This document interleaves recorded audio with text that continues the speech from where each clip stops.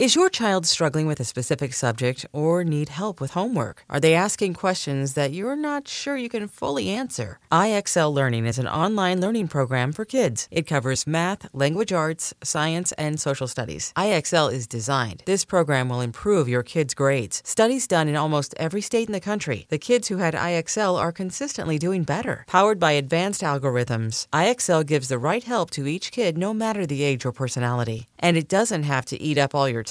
One subscription gets you everything for all the kids in your home, pre-K to 12th grade. So don't miss out. 1 in 4 students in the U.S. are learning with IXL. IXL is used in 95 of the top 100 school districts in the U.S. Make an impact on your child's learning. Get IXL now. And listeners can get an exclusive 20% off IXL membership when they sign up today at IXL.com/audio. Visit IXL.com/audio to get the most effective learning program out there at the best price. Knowing how to speak and understand a new language can be an invaluable tool when traveling, meeting new friends, or just even to master a new skill. But it's not always simple when you're bogged down by textbooks and structured classes. That's why so many people trust Rosetta Stone. Rosetta Stone is the most trusted language learning program, available on desktop or as an app. It truly immerses you in the language you want to learn, like Spanish, French, Italian, Chinese, and more. You won't just be studying English translations. The Rosetta Stone intuitive process helps you pick up a language naturally, first with words, then phrases, then sentences.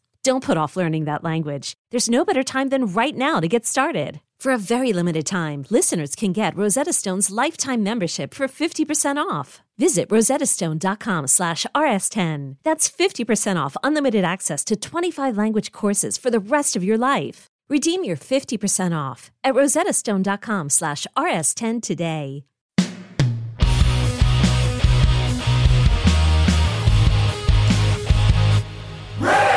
Hello, kids. This is Risk, the show where people tell true stories they never thought they'd dare to share. I'm Kevin Allison, and every Thursday we release these special episodes where we look back at content from our earlier years, sometimes single stories, sometimes whole episodes. Keep in mind that years ago, people might have worded things differently than they would today.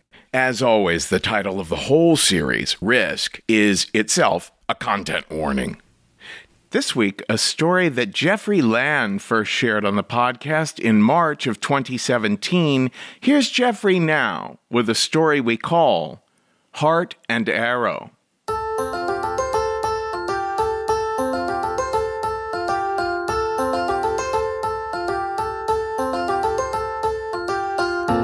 I've always been a bit precocious growing up, and shortly after I first came out, I decided I wanted nothing to do with this whole dating thing. I wanted to just focus on being happy by myself and not feeling a need to pair off with someone, a need to search for someone to fulfill me.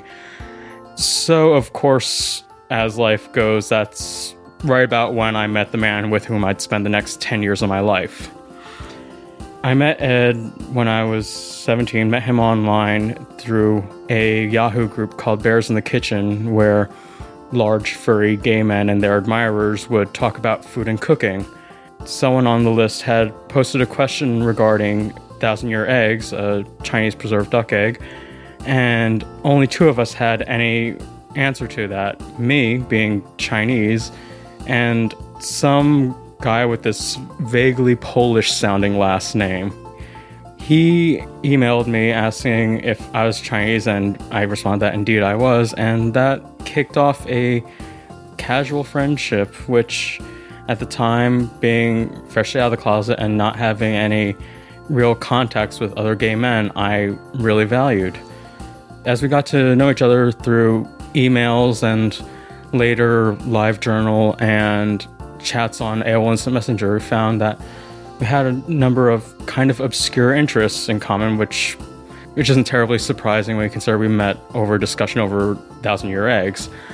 As we chatted more and more over the course of the next few months, I was 17, he was 58. At the time, we were just kind of casual online friends, so it didn't really mean very much.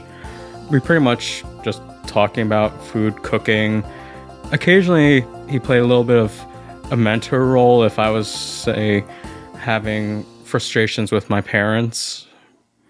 I had come out to them within the past year. My mother said the right things. My father did not address it at all. I came out to them in a letter that I left on the kitchen counter before I went off to school. For the most part, they actually did not take it very well. As it turned out, he actually had a bit of good insight into not just, a teenager dealing with his parents, but also dealing with Asian parents, because he had lived in Japan for a few years growing up. He was a military brat. Later on, he ended up studying Japanese tea ceremony and lived in Kyoto for probably 2 months. He had a fair amount of insight into Asian culture in general, and he could understand some of the friction between my parents, especially concerning sexuality, because that's not really something you address. It's not like in the West where you start dating in high school. In high school, you focus on getting into college, and when you in college, you focus on getting into graduate school. And then once you have your PhD at 35, then you can start dating, and you need to get married as soon as possible, and love doesn't matter. It's strictly a social obligation, it sometimes feels like.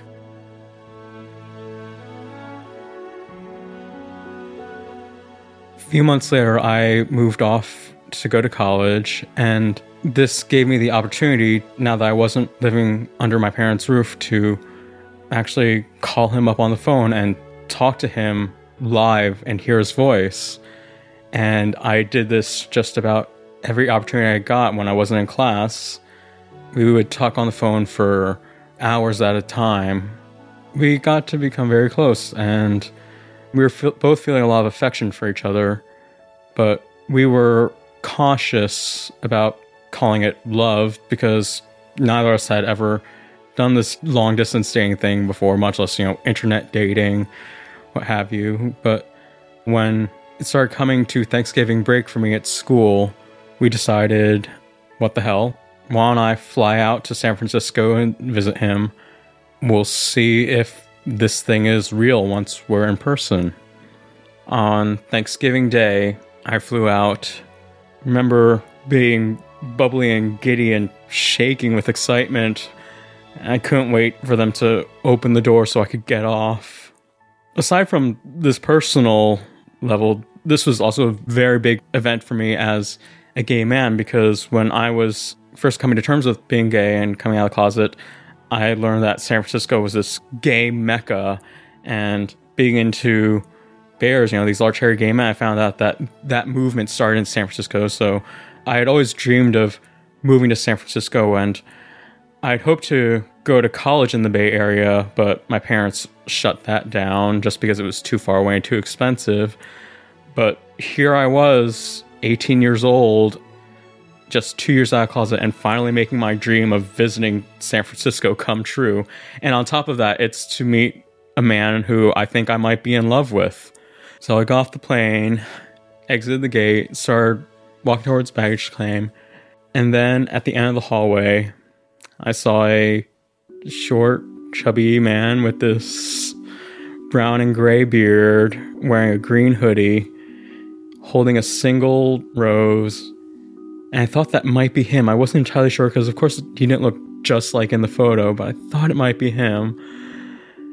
And then our eyes locked, and I started grinning, this big stupid grin, and I ran up to him, gave him the biggest hug, and I could feel tears start to well up in my eyes as we finally got to hold each other and kiss each other for the first time, and in San Francisco be open about it and not have to be afraid. It was such an amazing moment for me. I remember holding his hand as he led me to the air train, and then to BART and Muni, riding on the train, holding hands, getting to know each other in person for the first time. And we came to his apartment. He led me through the entrance, which was a back entrance. His apartment was actually a converted rectory and a church. So he led me through this back entrance, and I saw his collection of Madagascan succulent plants that I'd heard so much about. He walked me into the main portion of his apartment, sat me down with a little TV dinner table, and served me Thanksgiving dinner. He'd made a butternut squash soup with a bit of cayenne, which he didn't tell me it was spicy. It was just butternut squash soup, but I felt the cayenne burn at the back of my throat, and I felt like, what an interesting touch. How wonderfully lively. Brings out just enough interest in this pureed soup. Then there was a roasted vegetable salad served on a large crouton. He hated raw vegetables, so he loved salad, but they had to be cooked. And then, of course, the main course for Thanksgiving dinner, roasted turkey breast with mashed rutabagas, which I'd never had before, so I was very excited to try those. And in a nod to my Asian American family's out-of-the-box Thanksgiving, stovetop stuffing. And for dessert, there was a peach strawberry galette that he had made that morning. I remember we were just so tired that we went right to bed and right to sleep. And here I thought our first night we'd have all this wild monkey sex. We were just too exhausted. But we cuddled and spooned as we drifted off to sleep. And then in the middle of the night, I half woke and just kind of stroked his belly, and he started to half wake, and he pushed my hand to his crotch. And so I started stroking his dick. Then he told me to go suck him. And as I started sucking him, he started saying things like, yeah, boy, suck your daddy, not in a sense of father, son, but, older man, younger man. And we had phone sex before, so this wasn't unexpected, but it was this kind of very intimate moment in the middle of the night, half asleep, almost in this liminal dream-like state, finally having this sexual intimacy with this man that I had been growing close to over the past year or so. After we finished, we went back to sleep, and then we woke up again later, still kind of middle of the night, maybe 4 a.m. We woke up again, and we had sex again, then went back to sleep, and then we woke up in the morning proper now, and then had morning sex. That ended up kind of being the routine of the entire weekend. It was sleep, fuck, sleep, fuck, sleep, fuck. Spent the rest of the weekend together with him, showing me around San Francisco. He lived 3 blocks from the Castro, so, the gayest neighborhood in the gayest city. And I remember coming out of Castro Street Station and seeing this absurdly large rainbow flag blowing in the wind, and I teared up again because here I was, just 18, 2 years out of the closet, making this kind of unexpected pilgrimage to San Francisco, and seeing that large flag blowing so boldly in the wind was an affirmation of everything I'd done and all the risks I'd taken in coming out, also in exploring this relationship with an older man whom until just 24 hours ago I'd never met.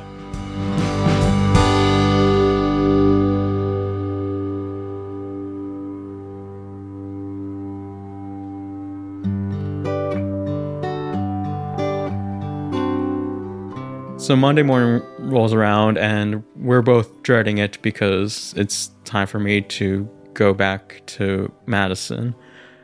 We hold hands through the whole train ride back to the airport.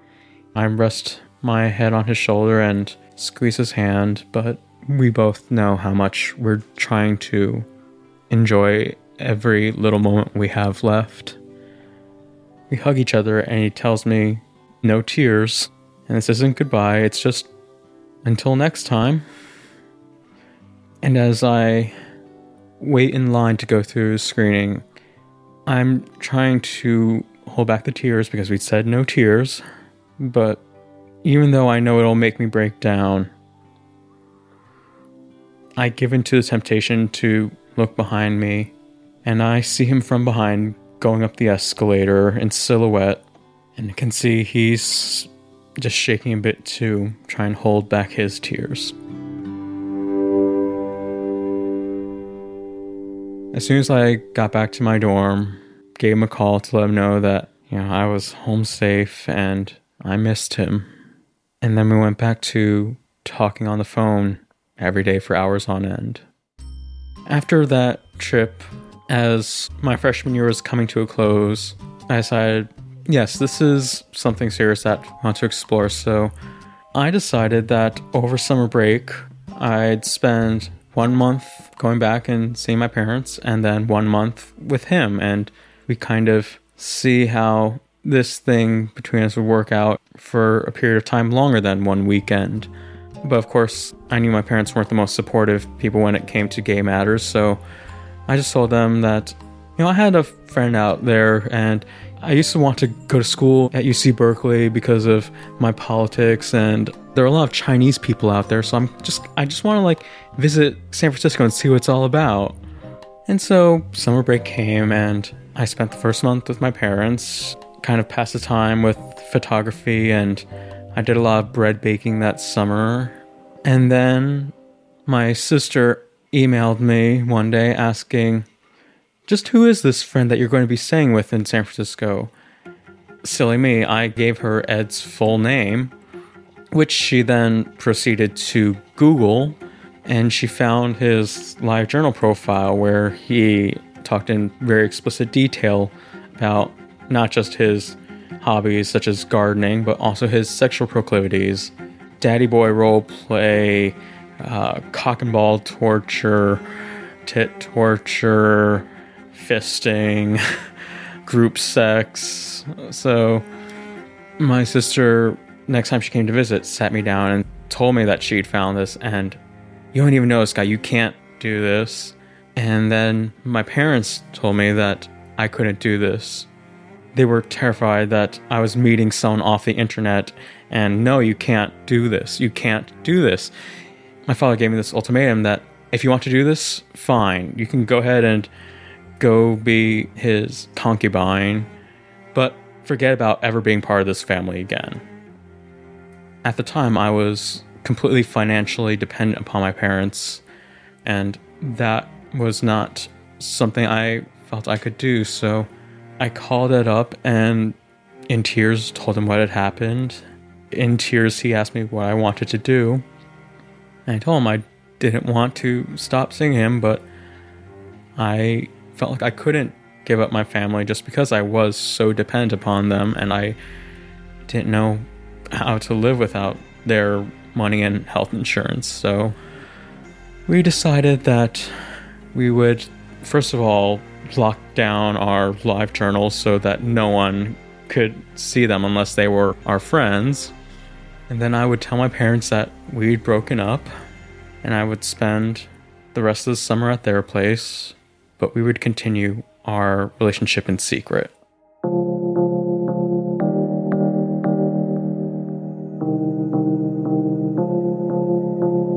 My parents also paid my phone bill at the time. I was on their family plan.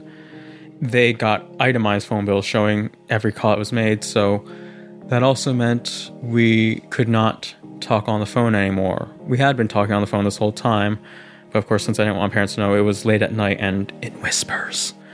So we couldn't do that anymore, but we could still email each other.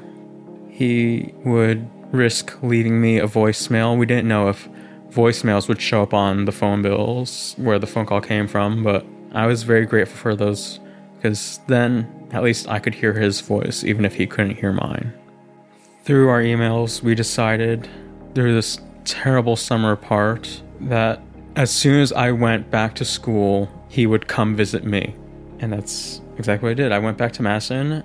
This time, instead of living in the dorms, I moved into a co-op and I had my own room, so he flew out to Madison and stayed with me. And it was so good to see him again and hold him again. Now I could introduce him to all my friends who had heard about him and knew him online as well through their live journals. They knew about the age difference, 41 years. I was a little wary about how they'd take it. Much to my surprise, not an issue. They loved him. They loved talking food with him. They loved talking sex with him because all my friends were kinky as well. So we got along great. And so for the rest of college, every other month, one of us would fly out and visit the other for a long weekend. And that was our relationship. One of the things I'm most thankful of during this period is I had gone into college undeclared. I had no idea what I wanted to do with my life. Like any other Asian kid, my parents wanted me to become a doctor or a lawyer or what have you, but I had no interest in any of this. At the time, we had an online acquaintance who was going through culinary school, and one day when I was having this existential crisis, I offhand just said, I like to cook, so what if I just said, fuck it, I want to be like Frank, and what if I just went to culinary school and became a cook and disappointed my parents? And he said to me, well, why not? Cooking is a perfectly valid career choice.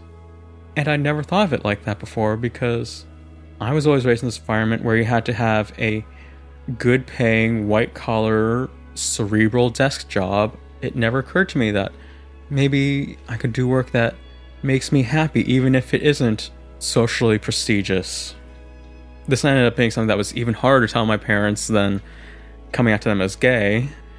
But there was no question I had to finish college, so I would get a degree in horticulture with a specialization in fruit and vegetables.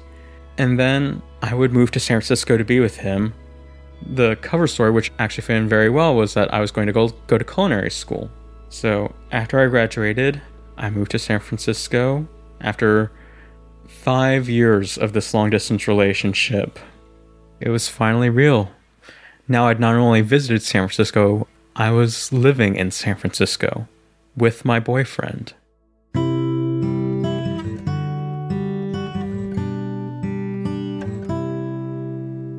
I started culinary school about a month later, so I got my first San Francisco restaurant job right before starting school. For the next year and a half between school and work, I was pulling 21-hour days, getting up at 4 a.m. so I could catch the 5 a.m. shuttle bus from Civic Center Station to campus. I'd have this little coffee break on my way from school to work, and then I'd work from 2 in the afternoon until, depending on the day, midnight or 2 in the morning, and then 4:30 I'd wake up and do it all again. I have no idea how I managed to do that day in, day out, 6 days a week for a year and a half. I can only credit it now to youth and the support of the man who loved me.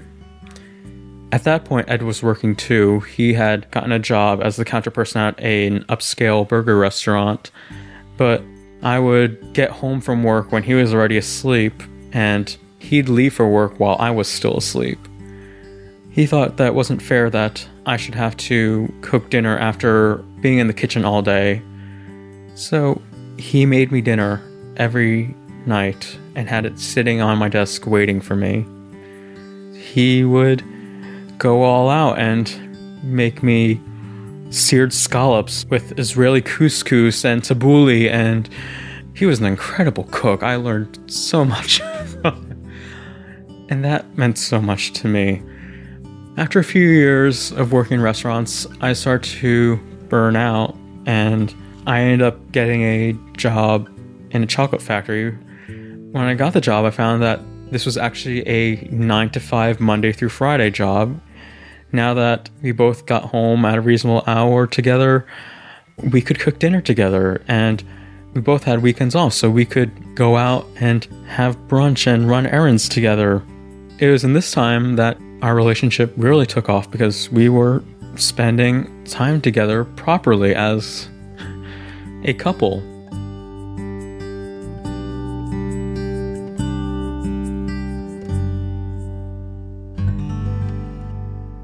Throughout the whole time we were dating, we had this tradition. There was a bear event, kind of annual gathering of friends. It's more like a convention in Tucson, Arizona called La Fiesta de los Osos. The first time we went, it was my first time in the desert, and I was just captivated by this barren landscape and these twig-like trees and cacti, beautiful sunsets and all these browns and pinks everywhere. It's a magical, mystical environment. And we decided one day we'd move there. And so, after living in San Francisco together for 5 years, Ed was in his late 60s. He decided it was time to retire. So we decided to make our dream come true. We'd move to Tucson.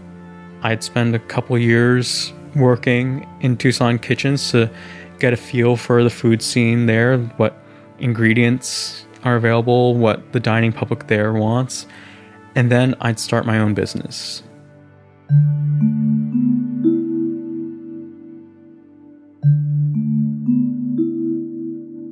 Of course, moving is never easy on anyone.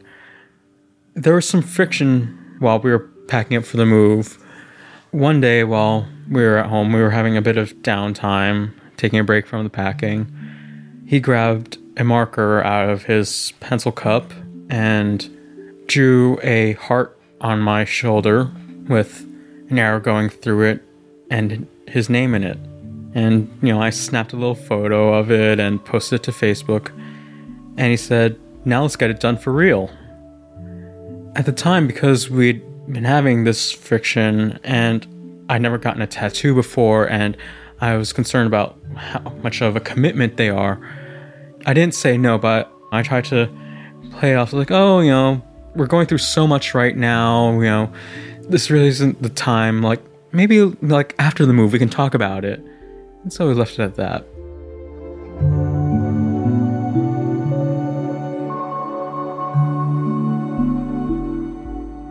On September 2nd, his birthday, we packed up a U-Haul, and with the help of some friends, we started the drive from San Francisco to Tucson, Arizona.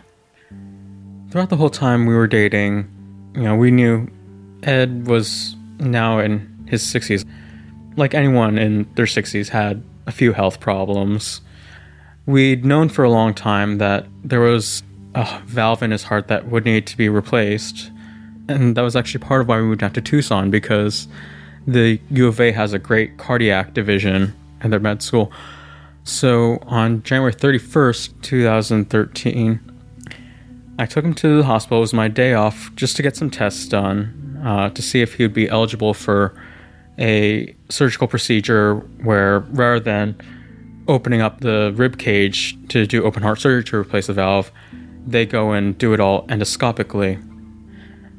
The tests did not turn out the way they wanted to. They found out that the condition had progressed, and so they scheduled him for open heart the next day.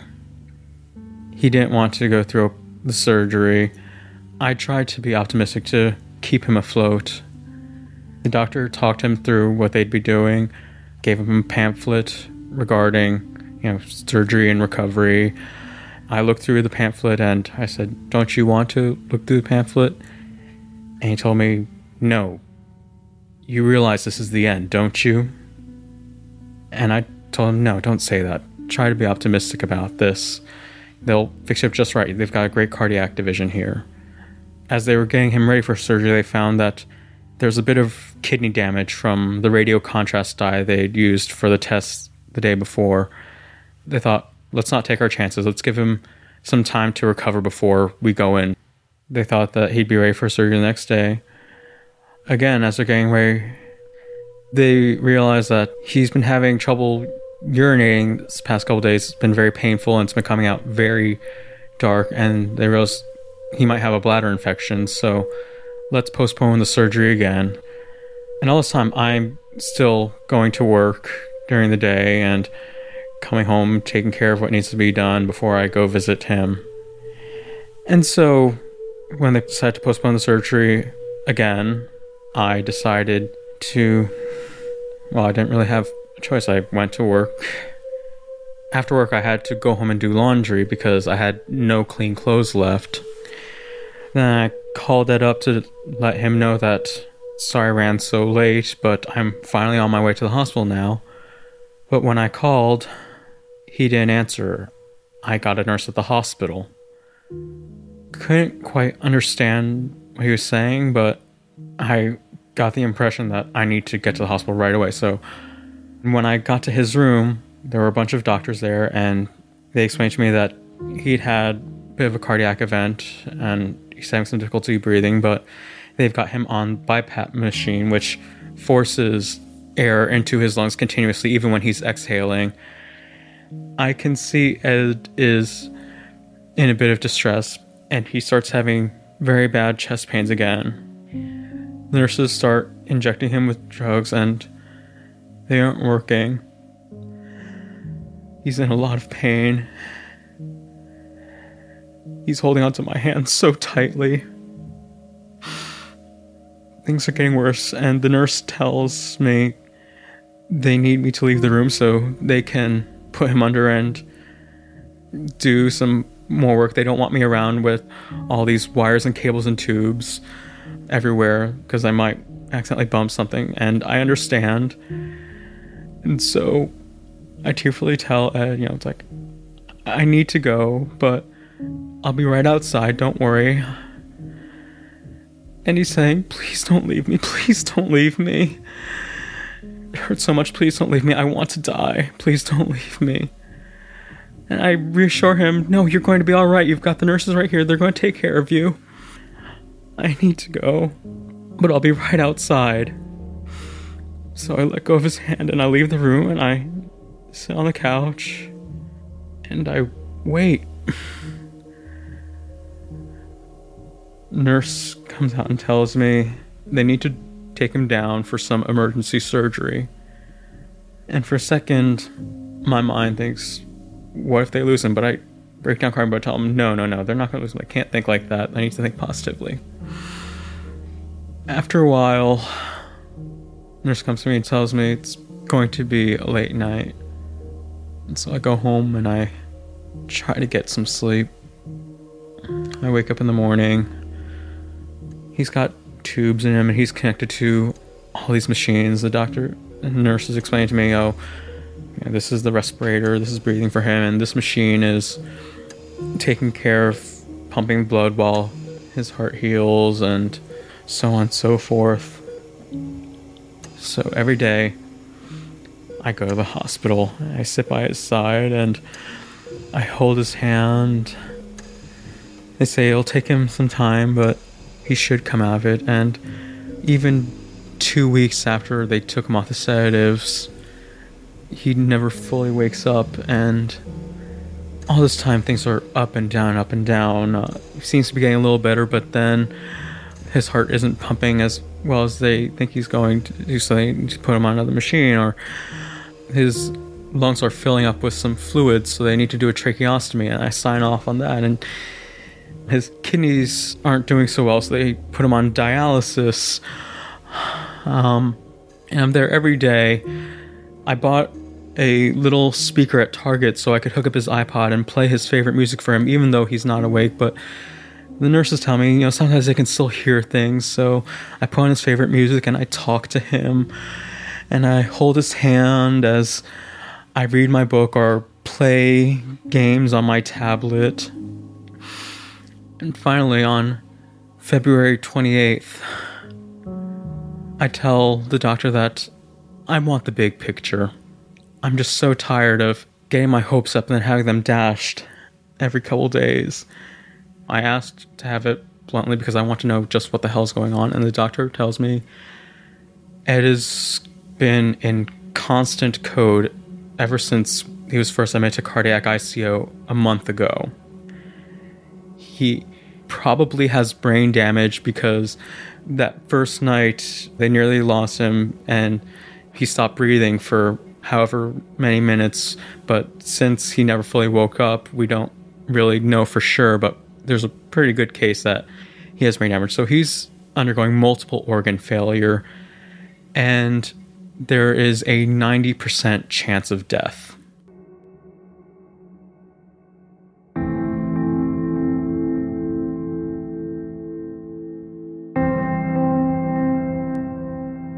when you're dating someone who's 41 years your senior, you have a pretty good idea that one day they're going to die. And so it's not like I never knew that the day would come where I'd have to deal with the heartache of losing him, but this is so much sooner than I'd anticipated. The plus side is that when you're dating someone 41 years younger than you, you know they're going to outlive you, and so you know to tell them your wishes. So I knew that Ed didn't want to be on life support, and this whole time he'd been in the hospital, I had been wondering if, is he on life support or is he just in recovery? And I was trying to figure out what the right thing to do was. Once the doctor told me that there was a 90% chance of death, I knew that this is not what he wants. But I don't know if I'm legally allowed to do this. Unfortunately, this was before the Defense of Marriage Act was struck down. And while we were registered domestic partners in the state of California, we weren't in California anymore. So I asked the nurses, who all this time have been wonderful and not batting an eye at the fact that we're a same-sex couple or that there is this huge age difference. They are perfectly okay with this. So I asked the nurses if I can take Ed off life support, because I know this isn't what he wants. And they tell me they'll consult their legal department, but it'll take some time. So I sit in this darkened break room and I lose it. I just start crying uncontrollably. And the wait is taking a long, long time. I'm so glad I'm alone, because I am breaking down, having this ugly, snotty, heaving, gasping, cheeks aching cry, just laying waste to this box of rough institutional tissues that the nurse had thankfully given me before she left to go check with the legal department. And I cry until it hurts, and I cry until there's nothing left in me, and finally the nurse comes back, and thank God Tucson is this, Pima County is this one little blue blip in a red state. The legal department has decided, yes, I'm allowed to take him off life support. And so I tell her that's what I would like to do. I go back to Ed and I hold his hand and I tell him everything the doctor told me, that there's a 9% chance of death. And I tell him that I'm so sorry I've dragged this out for so long, for a whole month, with him suffering. Once I found out that they were keeping him alive, I knew this wasn't what he wanted, so I told him that I want him off life support, and they were going to prepare him, and it'll happen tonight. Ed was very religious. He was actually a bishop in the Greek Orthodox Church, started his own diocese, the Independent Greek Orthodox Church of the United States, so there would be a church that specifically welcomed gay people. I'm not particularly religious, but I want to honor him and his beliefs. So I search up the Greek Orthodox Church in town, and I call the priest there, and I explain the situation. I just tell him, it's like, I don't really know too much about the church, and I don't know if you're qualified to do this, but my partner is a bishop in Greek Orthodox Church. I don't know if there are any last rites or anything that needs to be done, but he's very sick, and I'm taking him off life support tonight. Please let me know if there's anything that needs to be done. And again, I'm expecting to get some blowback because we're a gay couple, but nothing. He tells me he'll cancel all his appointments for the rest of the night, and he'll meet me at the hospital. When I go back to the hospital, I sit and I hold Ed's hand. Some friends start coming by. The nurses wheel in a cart with a box of Dunkin' Donuts coffee and some apples and bananas and bagels and cream cheese. And the priest shows up and starts reading from the Bible and anointing Ed's body with holy oil. And he finishes, and I can actually see that he is holding back tears, and that's what he's done. He gives me the cotton ball that he had used to anoint Ed, explains everything he's done, gives me a hug, and excuses himself and leaves. It's time to do this.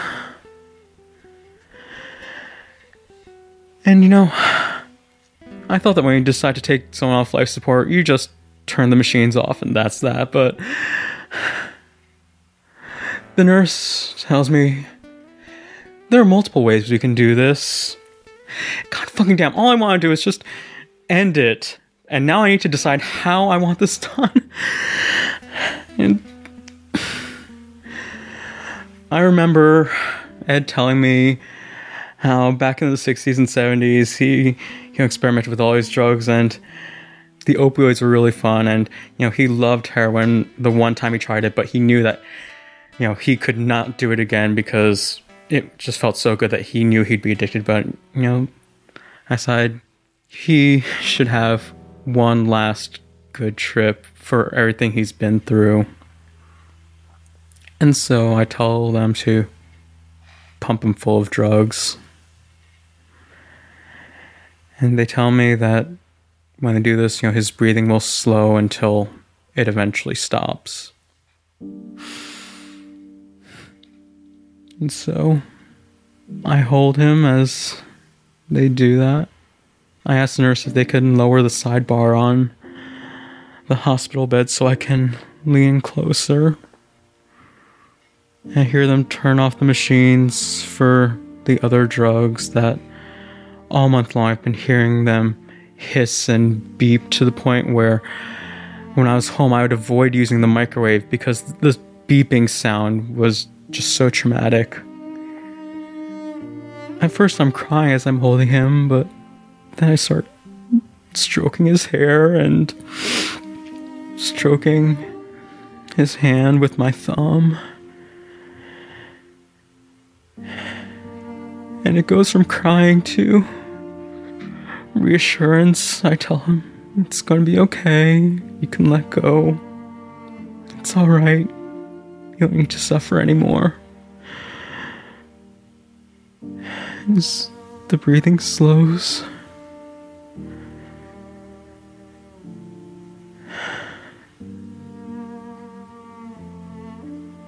and the nurse comes and whispers to me,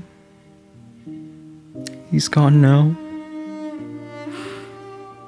And I know this because I can start feeling his body cool down to room temperature.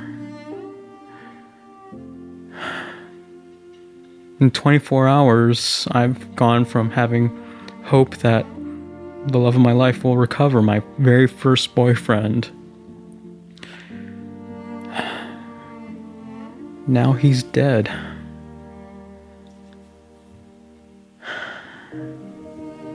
And my friends watch as I hold him and I cry, and his skin's kind of waxy. It doesn't bounce back when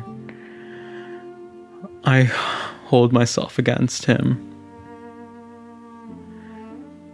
And I start my new life as a widower.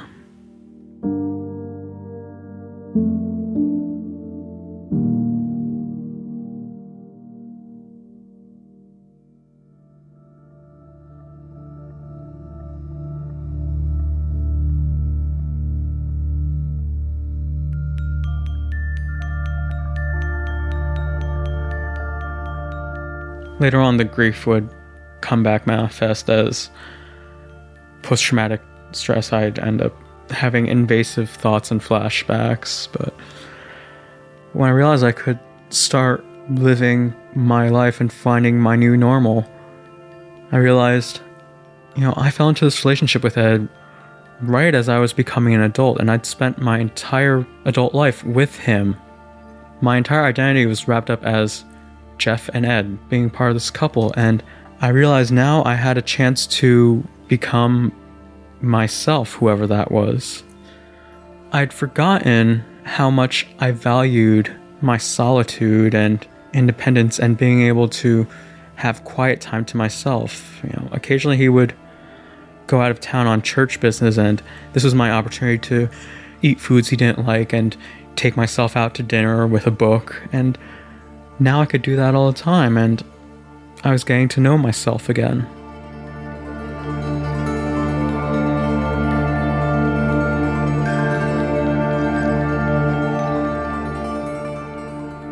On August 7th, 2013, what would have been our 11th anniversary if he hadn't died earlier that year, I went to a tattoo parlor and I got a heart with an arrow and his name through it tattooed on my shoulder.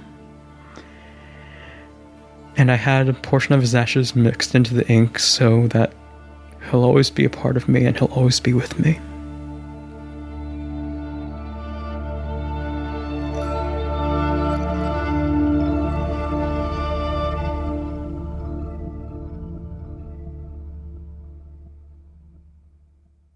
That's all for this week's Classic Risk Singles episode. Now, don't miss out on our regular full-length episodes. There's a brand new one every Tuesday, and everything you might want to know about us is at risk-show.com.